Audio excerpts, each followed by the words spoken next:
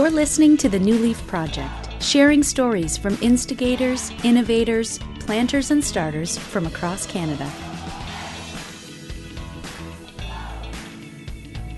Hi, my name is Elle. And I'm Jared. And you are listening to the New Leaf Project. Thanks so much for tuning in and hanging out with us today. Another great episode and another great interview. I'm particularly excited about sharing this one, even though it wasn't my interview. I'm a little bit of a fangirl of our next guest. So thank you, Jared, for having this wonderful interview with Mr. Jordon Cooper. No problem at all, Elle. Glad I could oblige. So tell me, how did you hear about Jordon Cooper? How do you know him? Well, I've actually never met him, but I'm a fangirl of Jordon Cooper because when I first started scouring the interwebs in the 2000s for some Canadian voices that were thinking about church planting, were thinking about, faith in the context that I was experiencing it, the emergent conversation at that time, and I was really looking for Canadian voices. Jordon's was the voice that I heard. And I went to a couple of the Resonate events that were locally held here, and I was very grateful that he somehow collected all of these people across Canada, because at that time there were so many American voices. I suppose this is still true today, but it was so refreshing to actually find some Canadian people talking about the same things that I was thinking about and wrestling through. So I have a soft spot in my heart for Mr. Jordon Cooper. So me too. I definitely like him. And here's why I think this is an important story for the New Leaf Network, because what Resonate did between 1999 and 2007, 2008, somewhere in there, is exactly, in many ways, what's inspiring the New Leaf Network. But I want to listen to this interview with a view to saying, how do we do some of those same great things? How do we imagine some of those great things? But how do we avoid some of the mistakes too? And I think, right. I think Jordon is very honest in this interview, and I'm really excited to bring this to you guys. So here is my interview with Jordon Cooper, one of the founders of a Canadian network called Resonate. Give it a listen. All right, everybody. It's Jared here with Jordon Cooper, the original founder of the Resonate movement in Canada. I know you're just getting really uncomfortable as I'm talking. I love it. I love it. Anything I can do to make you less comfortable, Jordon, I want to do it. The reason I want to talk to you today is because I think, like when I first met you, it was through a group called Resonate, and I'd heard about your blog. And what I found so fascinating about that moment in history, and it's a moment in history that stuck with me. A lot of the people that I met during that time period, still my friends, still people that I appreciate and am inspired by. And this little movement got going basically around the time you started your blog. Your blog was you were called the Blog Father. That's it wasn't even a blog. It wasn't even a blog then. It was just a website. Just your website. So that was pre-blogging. And people found it. Len Sweet mentioned it in his book. I can't remember which book it was. And people kind of flocked to it. And so that's how a lot of people found it. And basically it was that time. So I'm working in a church. I'm working in two different churches. Working in a tiny rural church in Spiritwood, Saskatchewan. I'm working at Lakeview Church in Saskatoon. It's a big church. Yeah, and we're both part of the same denomination. And so I'm working in both, one during the week and the other one during the weekend. And I just wanted to keep track of what was going on. So to go back, so the person in Canada that was so influential within this was a person named, her name is Karen Neudorf. Yep. And she was publisher of a magazine called Beyond Magazine. Yep. And I was looking at faith and spirituality. And she had a conference at Three Hills, Saskatchewan, which you were at and I was at. Mm-hmm. And Mark we didn't actually know. No. We were there together. So Karen had she had done, and I believe too, a Yahoo Groups. And Yahoo Groups was an email list. So you could just sign one up. It was free. You could invite your friends. And it was worked as just simple listserv. And since none of us had any money back then, free was kind of key. And so she had that. And then a couple of years later, she had kind of moved on from that conversation. The magazine had gone in a different place. She concentrated more on the artists. And so there was this gap that was happening where the U.S. emergent conversation was happening, but that was just Americans and a little bit Europeans. And so one day, and they were kind of just focused on their thing. And which is a good thing because as we learned, the Canadian conversation about theology and culture was very different than what the U.S. one was. It seemed a little less polarized, and there are differences between even how we're able to have the conversations. Right. There were things they were able to do, like conferences and things like that we wished we could go to. Right, and so a lot of that was all regional. I remember there was one Kevin Raines and Alan Creech put together in Ohio, in Cincinnati, Cincinnati, and Kentucky, Ohio, and Kentucky. There we go. Did not do well in geography apparently, but within that region, so like 100 people came, and it was a really good discussion. And so more and more we talked about is like we can't do that here because Saskatoon. 5 hours to Calgary, 6 hours to Calgary, 5 hours to Edmonton, 8 hours to Winnipeg, and you're still just in Winnipeg. And, kind of, it's like the tattooing of the Star Wars universe. Yes. Now everybody knows about it, but at the time, it was kind of a wretched hive of scum and villainy. Yes. So we're sitting here in Mos Eisley here, But, it looked like in the movies it was really kind of in the middle, but, it was really in the other room. So I remember one night, and so everybody had a website. Jared, your church had a website. I was making fun of it before. It's called the very, very humbly named The Next Church. But that was actually the contact. And we were all putting some resources online because we're all working on our own stuff.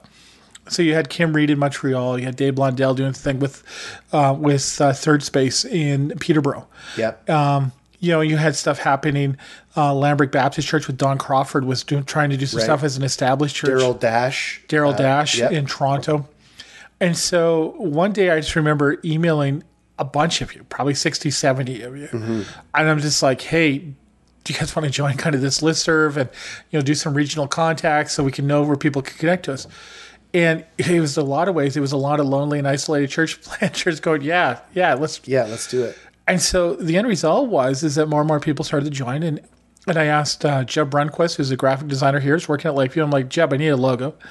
And he came up with one like within a day. It was a great logo. Yeah, it was amazing. And so we put that together, and and that's what kind of started the email list. And then everybody's like, oh, there's some sort of conversation in Canada. We're like, yes, it is. Yeah. We have a website, guys' emails, addresses, and girls' email addresses, and a listserv.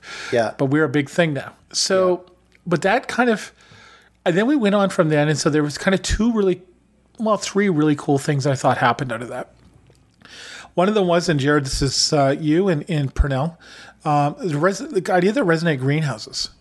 And they were small collections of people meeting up, talking church planting and church, ways to church growth, and help each other. And they were kind of regional. I remember you came in, we went down Moose Jaw and met up with some guys. And Saskatoon's 2 hours from Moose Jaw.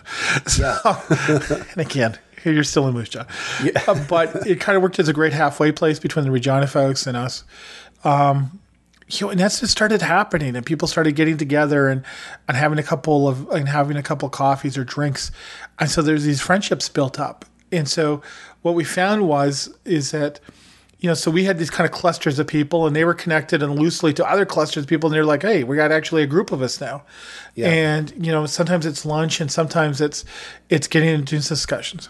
Then Purnell, who was the pastor of the Freeway, and of course, it's not a laugh. So the Freeway's website was frwy.ca. Yes, yeah. So for years, everybody just called it the Freeway. He got scooped by another church plant, actually named the Freeway. Yes. And they got the domain name first. So back then, if you couldn't get the domain name, you really had to do some serious thinking. So yeah, Purnell. And there maybe should have been some more serious thinking, but Purnell did the Freeway. So Purnell was like the rock star of church planters in Canada because he actually had a building that was big. And he had an old CIBC bank in Hamilton, made into a beautiful coffee shop. And so Purnell was able to host what he called these learning parties. Yeah. And he would invite, and we had David Fitch, who loves to tell the story how he was conceived in Canada. So that makes he's an American theologian, but if you ask him, he's a CFL fan, Hamilton Cat fan, and he would come in and talk, and he would kind of be a draw. And it was always fun to have somebody like that talk to us, and Purnell had other church planters up. We went strong for a couple of years. We actually did an ebook. We did a bit of a culture journal. And then I think what happened was, and then, eventually it didn't so die out, but I think the communications changed. We weren't so reliant upon email. There's a transition. Right.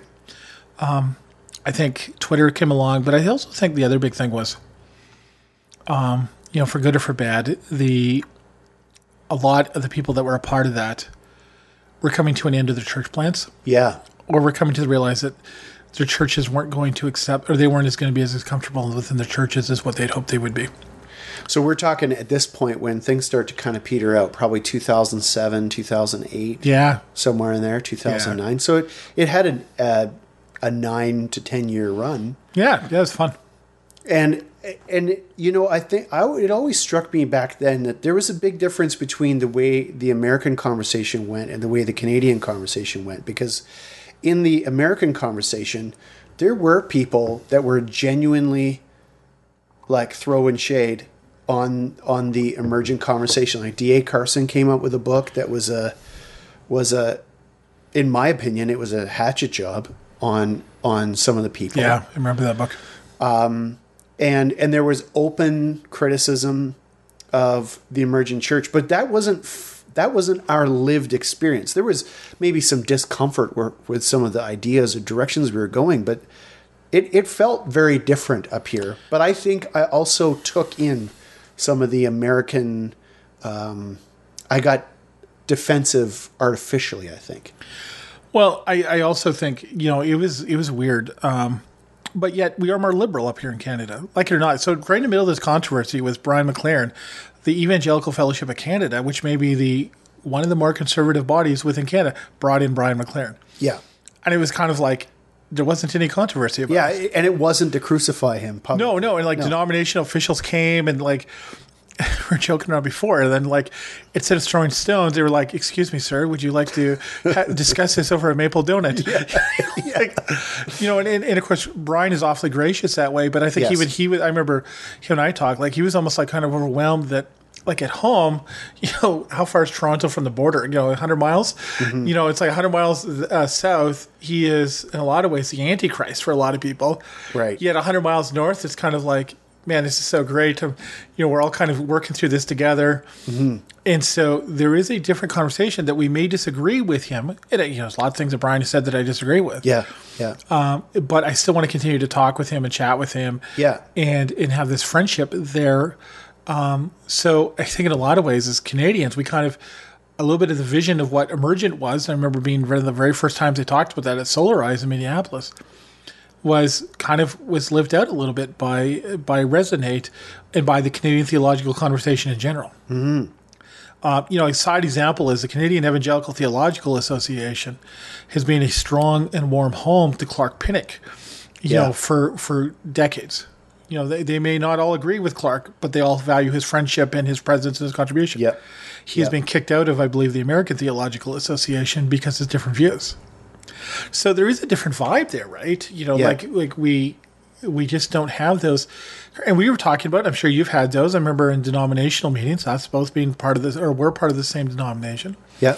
At the end of it was, people really disagreeing with what the emerging church or what Resonate believed in, but at the same time was not willing to risk that relationship. So we could talk about it. We could have great, intense discussions all afternoon, go grab supper. Yeah. And then still go out and do something in the breakfast in the morning, and that not having an impact. So I'm not sure what it is. It's almost like the Americans have they need it resolved now, but we're willing to let's discuss this out over a decade. Yes. Yeah. Yeah. And see where we are with this. Same with Clark Pinnock. We've seen this. Let's just enter into a long discussion about this, and the truth will sort itself out. So, one of the challenges that we had, so Resonate is no longer in existence. So there was a time when it kind of petered out. And that's what I find fascinating about what happened with Resonate is that it didn't. I remember having a certain level of paranoia about denominational leaders, or even though I was becoming one, or other pastors or Christians coming after us. That's not what ended Resonate. Was some kind of contentious fight to the death. It just kind of disappeared. So tell me a little bit about that period of the Resonate story. Well, Jared, and I use the term denominational leader loosely. Talking to you. But, and you would know it, is that there's money for church plants to get off the ground. Mm-hmm. And most denominations operate like that. And in the process, church planters generally exhaust their savings and pay a tremendous price. Mm-hmm. We saw that happen. Yeah. And maybe the old model of church planting didn't work combined with this. I think a lot of it is we spent a lot of that time deconstructing and trying to figure out what we weren't. Right. And then when you figure that out and you got to go do stuff, so we saw a couple things. One, I got involved working with homeless communities in Saskatoon, and working within that context, social services. So it became I wasn't working. I still thought that I might be doing the word of, or doing the business of God, but just in a different way. And I saw that from other people as well. I think the other part of it was again, a lot of people were forced to leave ministry short term or go back to more of a traditional as a livelihood. Mm-hmm. And not knowing really where to go. At that time, I think there was a lot of hope within denominations that some of this new stuff would work, even though they may not have always agreed with it. And it didn't. We didn't get the sustainability down. And there's a lot of crazy ideas. People deciding to go back to school or going back to different professions. So it did kind of peter out, because I think we all hit that stage where that discussion wasn't so important anymore, A. And I think B, I said the other part of it is that it was, I think our life situation changed. Yeah. Also, I think the technology changed as well. None of us send as much email or is reliant on that. Right. The ability to go mobile and everything else. And you saw that with the overall decline of Yahoo groups and Google groups. Decentralized in a way that our way of operating didn't. But on the other side of it, though, it is kind of crazy. I still hear lots of people who come through town. When you go through town, do you want to go grab supper or something like that? Yeah. It has always stayed. The friendship part has always stayed. We went through for a lot of us, a fairly intense shared experience. With probably 200 of us, we're trying to bring around change to the church in Canada, and I think we also underestimated that job too, right? These rational arguments would be able to rationally persuade people to change up 200 years of history over about 3 weeks. That should be a problem. That's not a problem. I've got an infographic. What are you talking about? This is good. So I honestly don't think that we could get the money figured out. Yeah. We couldn't figure out a way to get staff. And maybe the future isn't full-time paid staff or even part-time paid staff. Maybe the future is something else. But it was just something that was a part of this process that we learned, and it was a hard process. So let's talk a bit about the future of the church in Canada. Tiny little topic. And based on what you learned from the Resonate period, the era, what do you think we should pay attention to going forward into the future as a community of churches? Man, where do you go? What direction? We were trying to find that answer out 10 years ago. And, to a degree, Bill Hybels is trying to figure out that answer. Mm-hmm. How old's Bill? 78, 79? So he's trying, I don't even know how old Bill is. But he was trying to figure that out in the 70s. Mm-hmm. Robert Schuller was trying to figure that out in the 60s. Do you want the definitive answer? No. No, I just want the Jordon answer. Yeah. No, the correct answer is no. I don't know. I look at the numbers and they're depressing. Yeah. I remember actually being out in again at Three Hills and listening to Tom Stein speak for the first time, and he was talking about the impact of student debt. So we're trying, and that's just huge. Like the numbers are staggering. In Saskatoon, where I am right now, there's some graphs on the City of Saskatoon website, or there was before they redesigned it. They showed income growth just flat. Like it's just, it barely moves. And housing costs just spiraling upwards. So these are really, really big things when we go, why aren't these churches sustainable? Or why aren't we able to raise enough money? Well, people are trying to pay off their student loans and are trying to keep a shelter over their head. And I don't think we've ever really had to understand that outside of big urban centers where the church has struggled before. So I think you look at and you go, the housing costs in Canada are a part of that. So I think there's going to have to be some different models. I think the price of theological education is insane when you think about you're going to put that people into a role. John Stackhouse wrote this article years ago, and he's talking about basically we're going to charge a huge amount of money for people who are going to make as much money as an entry-level accountant. So that is a big factor. I think figuring out theological education in the future. Do you need accredited institutions to teach what we've learned for 1,000 years of society? And do we need to charge that amount? Or do I, my own personal feeling was, I learned more excellent theology from my pastor, Mark Mealy, when I was going to college than I did actually from Bible college. And we used to meet every week on the University of Saskatchewan campus. There used to be a sub shop. We would eat a sub, and we would talk about some of the neo-Orthodox theologians. And there'd be some reading. I was like, it was amazing. Maybe that's a better way that we could be doing some better theological training. And so you can put your pastors into positions to be able to pastor for longer, more effectively. So maybe that's a part of the solution, lowering the cost of ministry, which puts pastors into better situations and more flexibility rather than being governed, so they can be called by the Holy Spirit rather than their banker. And you talked a lot about a community in your neighborhood and a church, and just keeping pastors where they're effective. Okay, so this is my great story. When I first moved into my neighborhood, it's a bit of a high crime neighborhood. There's probably been more violent assaults on my street corner this year than I've ever seen. It's terrifying. My son was assaulted badly last year, middle of the day. So, but there was a church, a little Anglican church, 2 blocks down the street, and it used to take over parking. So this is now, and I'm talking about when you think of small, I mean like on a single house size. Youth for Christ is in there right now. And it was just this traditional, no parking, no nothing. This building has nothing going for it at all, and it's up high. So it's got those stairs that are intimidating to go up. Not even accessible then. Yeah. On a Wednesday night, people used to be parking at my house and all around the street there because they were taking alpha classes. They were taking Bible studies. They were packing this thing out. The cool thing about this, at one time during that time, they actually were renting out other empty houses around them so they could put Sunday school because they had no room for them. And so what does the denomination do, or the diocese do? They moved them to a more successful, the team to a more successful, to a bigger church. Right. Within 2 different appointments, that church had been sold and was gone. After this guy. After that. Wow. It went from a matter of years. They were doing all stuff that we just, you read about. When we moved in, it snowed a lot that year, and like 6 o'clock in the morning, this old dude would be like walking a self-propelled snowblower down my street and dropping a card in there. It's like, your walk was shoveled this morning by this such and such church. I'm like, it was great. And they were just doing the stuff that everybody talked about, and it's like nobody actually did.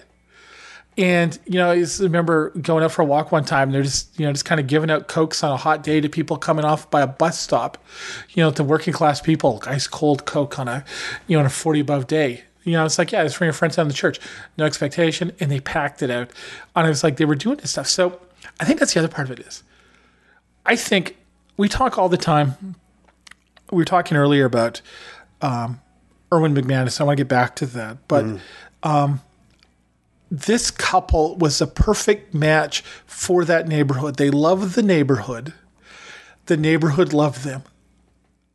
You want to get changes around within the church, I really believe the secret is you find a perfect leadership team that loves their neighborhood and that neighborhood loves them back, and I think you'll have a lot of success. But churches, again, what's the mood? Oh, they're successful. They must be promoted. Right. That couple didn't want it. That couple didn't want to be promoted. They get yanked out of where they're effective and placed into a culture they don't understand. Yeah, exactly. And so we were talking about, what do you do with these bigger churches that are in decline? And, so we all want to look at Mosaic in Los Angeles. And Erwin McManus is down there. And I don't want to take anything away from Erwin McManus. He's done an amazing job. But everybody goes, well, what have they done? I'm like, really, what we should be asking is, how do we clone Erwin McManus? Right. But Erwin McManus is a person who loves LA and LA loves him. Right. And it's the exact same thing. It's on a bigger scale in a bigger city. But, and I think we go, well, how does that? That may be the exception. So maybe the future of the church is saying, you know what, this church, I just threw out to beforehand, maybe the life cycle or the lifetime of a church is 100 years. So maybe for these churches that are 80 years old, instead of focusing on how do we save them, because really what we're saying is, how do we save the real estate asset? And that's really where we're going at. How do we preserve this real estate asset? Maybe we should go and how do we figure out a way to let this thing die gracefully and go find a way to find that person that does another thing? Because, I'd love it if somebody proved me wrong on this one, but I don't think there's probably 10 stories like Erwin McManus in North America. I can think of maybe one or two. And they're kind of be generational. Like it's kind of like last generation did this and now McManus, and probably there'll be this one. So instead of trying to replicate what is almost unreplicatable, why don't we figure out a way to let some of these places, and if we can find that person turn around, great.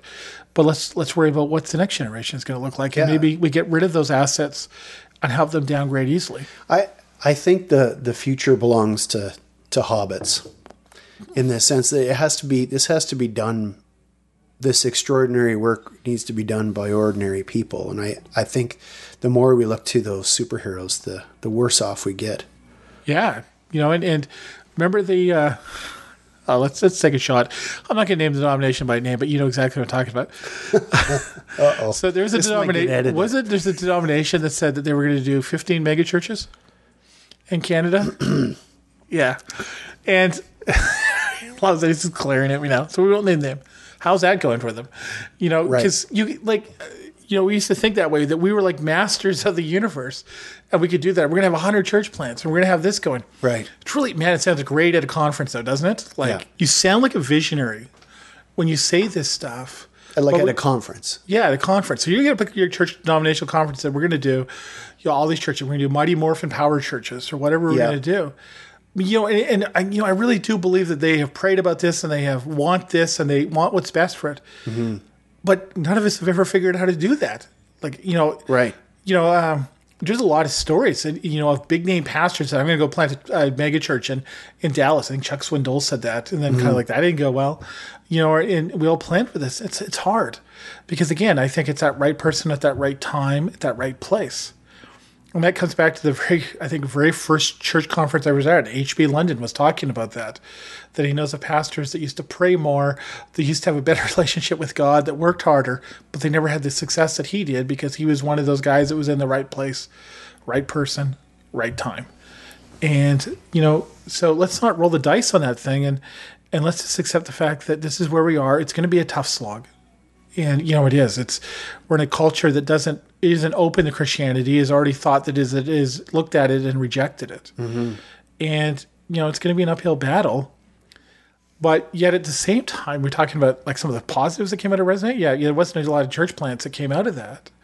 And it wasn't really a church planting network. But at the same time, man, it's kind of cool to see the stuff that we were talking about being talked about in established churches today. Right. It's part of the mainstream conversation. Yeah, and people are looking at that and are accepting that and are realizing that there's a bunch of stuff in the church that we thought that was important that wasn't that important, that we're streamlining down and we're focusing on things like, community, and we're focusing on discipleship, and we're focusing on like neighborhoods. Yeah, exactly. Yeah. Neighborhoods and serving your neighbor, like that little Anglican church. That was not discussing postmodernity. Yeah. No. It was just trying to figure out, it was two people realizing, you know what, we've got a neighborhood that hurts and it's working class, and on a hot day, how can we serve them? Got a cooler of Coke here. There's another church in the city that for years used to just open some midnight basketball. Why? Because the pastor loved sports or late night basketball, and the community knew that the kids hadn't hit a gym. So, a couple of guys used to go in there and just kind of supervise it and try, and they've had tremendous success. They had tremendous success when they were there, reaching out to some of the youth there, because again, that caring, that wanting to be part of that. So, I think that's I think a lot of so we did a lot of that work on kind of that deconstruction. Maybe the people who deconstruct or maybe aren't the best people to construct, Interesting. Those are two different leadership skills in itself. So, but yeah, it was a lot of fun, and sure, a lot of people we met, and we got to hang out, and we did stuff, and people crashed on floors, and those friendships are still there, and it's still pretty cool to get an email from somebody saying, I'm driving across Canada, give me in Saskatoon for the night, do you want to go hang out? And I'm like, yeah, we haven't seen each other in years, but that was a great shared experience that we all had, I think. Yeah, and I believe it was important. We weren't right about everything, but we certainly weren't wrong about everything either. And it is, as you say, it's really interesting to watch how what we were talking about then is part of the mainstream conversation now. So, Jordon, thanks for being on the show. No problem. We're going to have you back again to talk about other things you've tried that didn't work out. Just in his 9-hour episode. It's also got intervention in it. Why are my friends here? What's going on, Jared? But I want to have you also talk a little bit about some of the other stuff that you've been up to, and but we'll do that on some future episodes. So thanks for being with us, and thanks for sticking your neck out there and getting this Resonate thing started. I think what you did mattered. Cool. Good to be here.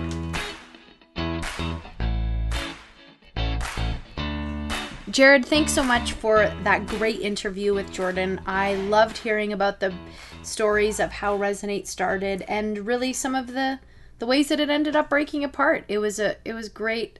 Yeah, I say great a lot, but it really was an interesting episode for anyone that was around back in the day, or even for people that are thinking about starting new things. We have a lot to learn from some of these, what I would say would be pioneers in our day and age today, that stepped out and did something new and interesting. So thank you so much for sitting down with him. Well, I think, what I took away from that interview was the conversation around sustainability. And that's something that, as a network, we really have to start taking a look at. Is we do a lot of things for free right now. We do a lot of things by volunteers, and that's good, and it's beautiful, and it's wonderful, and I'm proud of us for that. But I also think about how do we make all of our events sustainable? How do we keep what we are? It doesn't have to be permanent, but a longer term reality in the Canadian context. So, Elle, when you and I plan events, we often think about that kind of stuff. And when we create new things, we often think, how do we make this financially sustainable? So, if you want to support the New Leaf Network, if some of what we're actually doing matters to you, one of the ways you can do that is just show up to our stuff.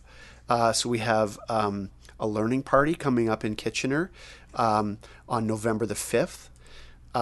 We have church plant design shops, and that's one of the ways that we make money. And then there's just we can take donations. And so if you're interested in donating to the New Leaf Network, what you can do is you can send a check. I know. Who has checks, but this is possible. And maybe we'll work in the next few months on getting a donate now page, but you can send a check to the Free Methodist Church in Canada and make the payee Free Methodist Church in Canada. On the memo line, put New Leaf Network, because the Free Methodist Church in Canada very generously looks after our books at the present moment. So that is still one of the ways that we can make this more sustainable. So, Elle, any closing thoughts from you on this? You know what? I love hearing the stories of the people who weren't necessarily always successful. And, at least in the end, it didn't stick around as long as people had have imagined. Because Jordon did say, like, the success was that what we were talking about in those days is that we are part of the mainstream conversation. Right. So but it didn't sustain itself, and it probably wished it had been around a little bit longer than it actually was. So I think that's something that, Yeah. that we need to pay attention to. Yeah. I think those stories are extremely important because you often learn more from things that didn't go as planned than you do when things go just as planned. So I love hearing those stories, and I'm really grateful that you guys were able to connect and we were able to share it with our New Leaf Network. Well, that's the Resonate episode of the New Leaf Project. So thanks for tuning in, and we're glad to have you with us. Big shout out to our listeners in Quebec. Just started out. That's pretty cool. And actually, we're doing well in St. Louis, Missouri. I can't figure that out, El. But we've picked up a few listeners down there.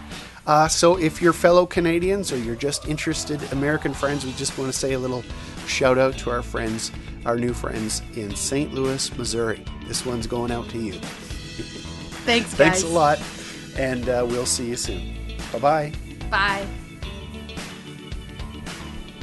Thanks for listening to the New Leaf Podcast. You can find us on the web at newleafnetwork.ca or head on over to our Facebook page, New Leaf Network. We have events, workshops, and conversations happening all the time. We would love if you could join us as we share the stories of planters and starters all across Canada.